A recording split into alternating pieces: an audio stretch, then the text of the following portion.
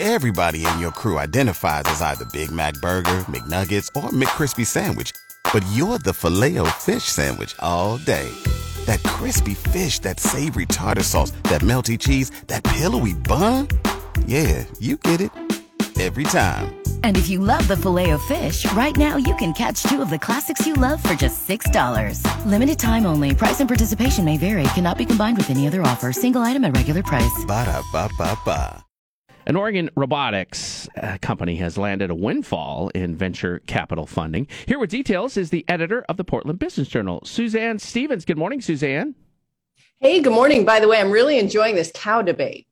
Well, Veronica was not wrong when she said murdered cows. I'm with Veronica. It's a long answer, but she summed it up really well, I think. Thank you, Suzanne. She does that. You're welcome. Check is in the mail. In 2 words. Let's talk about this. Today I am going to show you one new robot that will work as a professional to deliver products to your doorstep. So who's this guy? A company called Agility Robotics. What's going on?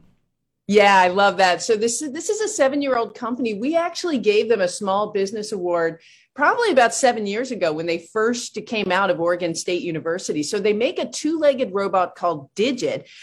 We got to see a sampling of it when they first introduced it, and it's just very futuristic, obviously. It's designed to move more like a human. You can see a photo of it on our website. I think it's on our homepage right now. So the technology has roots in Oregon State University. As I mentioned, the company employs about 100 people. So Digit can be used in manufacturing processes. And the company's launch company was Ford Motor Company. Agility expects to ship the latest version of Digit to customers later this year.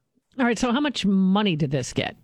Yeah, so they got $150 million, which by Oregon standards in venture capital is a really big haul. There are potentially big benefits for the region as well. It's obviously cool technology, so that's great to talk about. But Agility plans to invest the money in new robotics manufacturing facility. It'll be about 200,000 square feet. It's considering potential locations near its headquarters, which is in Corvallis, but also in Portland and Salem. All good Oregon cities. What are we doing for employees on this move, Suzanne? Yeah, it's interesting. So CEO Damian Shelton told us he hopes to double the company's headcount by the end of the year. As I mentioned, they have about 100 people now.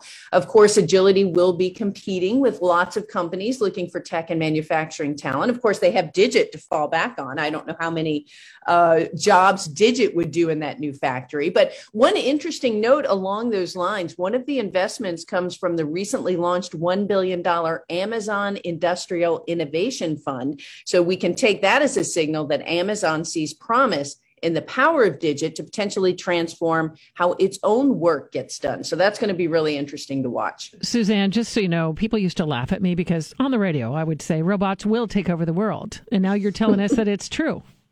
It is really, there are a lot of interesting threads to this story, and I'm sure we'll be hearing a lot about them in the years ahead. What's the reaction from dogs? Dogs, I think dogs are happy to just have their belly rubs. I'm just wondering when the Amazon guy comes up. I know our dogs don't necessarily like it. I'm just curious if they're okay with Mr. Digit walking up to their house with a package. You're lucky you haven't heard my dog when he's just sleeping in the back right now, or you'd know it when a delivery person comes. The Amazon person at my house is already trained. Put the package down, then push the doorbell, then run. Then run. Then run. Perfect. Yes. Thank you, Suzanne.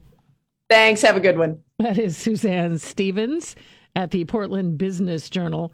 You can find them online at bizjournals.com/Portland.